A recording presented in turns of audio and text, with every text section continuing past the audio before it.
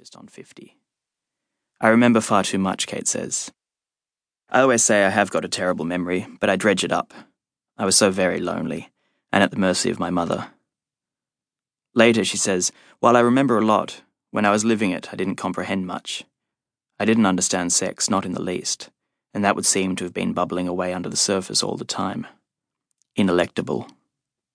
I wanted out, to go to Sydney, and be a poet. Kate has a younger brother. His name is Dare.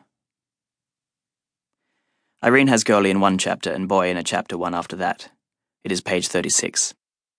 As she lies in hospital, girlie purple-faced and breastfeeding, Irene can think only of a cat she saw in the wood heap, eating the kitten it had just birthed.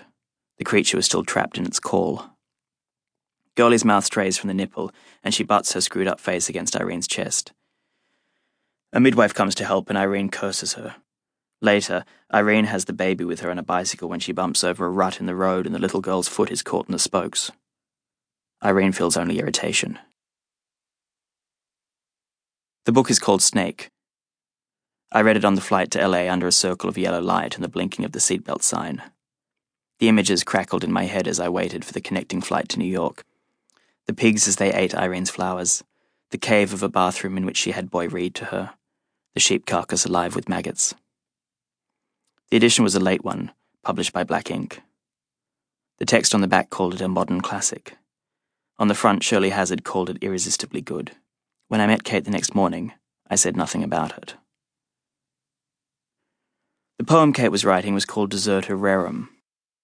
I have a clear memory, she says, of trying to write descriptions of life on that barren quandary hill, snagged on what mulesing is like in the shade of the bony ironbark trees. Or maybe it was the castration and tailing of lambs. Flick of a knife. Never came back to the subject, I think. I do remember thinking I could do better with prose. The poem became one of two anchors in her second collection. It lacked the immediacy of her other work, however. It was written at a distance, with an academic text for reference.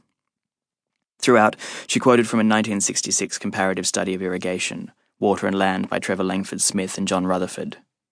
These men were not poets. She also quoted Eleanor Clark. It is important to see well and remember distinctly, otherwise you wallow in sentiment, and that is disgusting.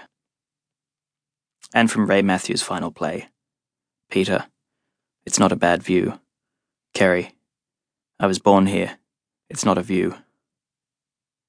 In its last four stanzas, the poem shifted forward out of childhood to the glimpses she would get as she looked back.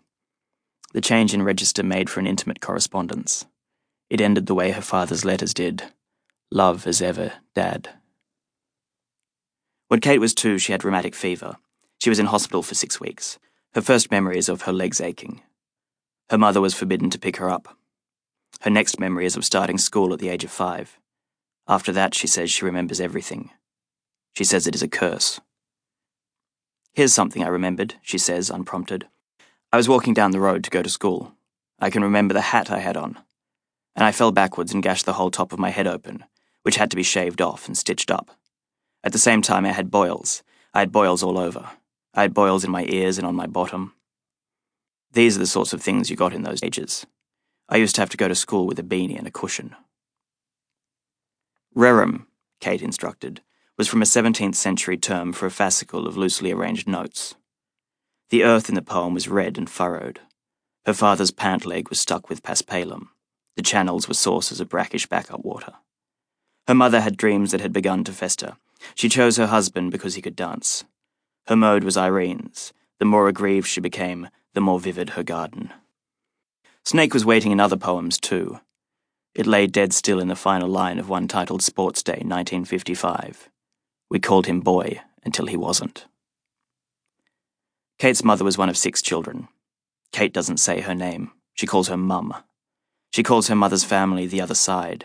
They were rich, a family of lawyers and politicians. Her grandfather made his money drying fruit. He learned the technique in California. Kate's father's name was Lawrence. He was tall and good at dancing. Hail ruined his parents' first wheat crop, and they lived the rest of their lives in the shadow of that failure. Kate calls them hard-scrabble farmers. Lawrence left school at the age of 12 and never went back. Kate's mother was engaged to an American soldier, but it did not take. The romance produced a ring and nothing more. Kate's father served in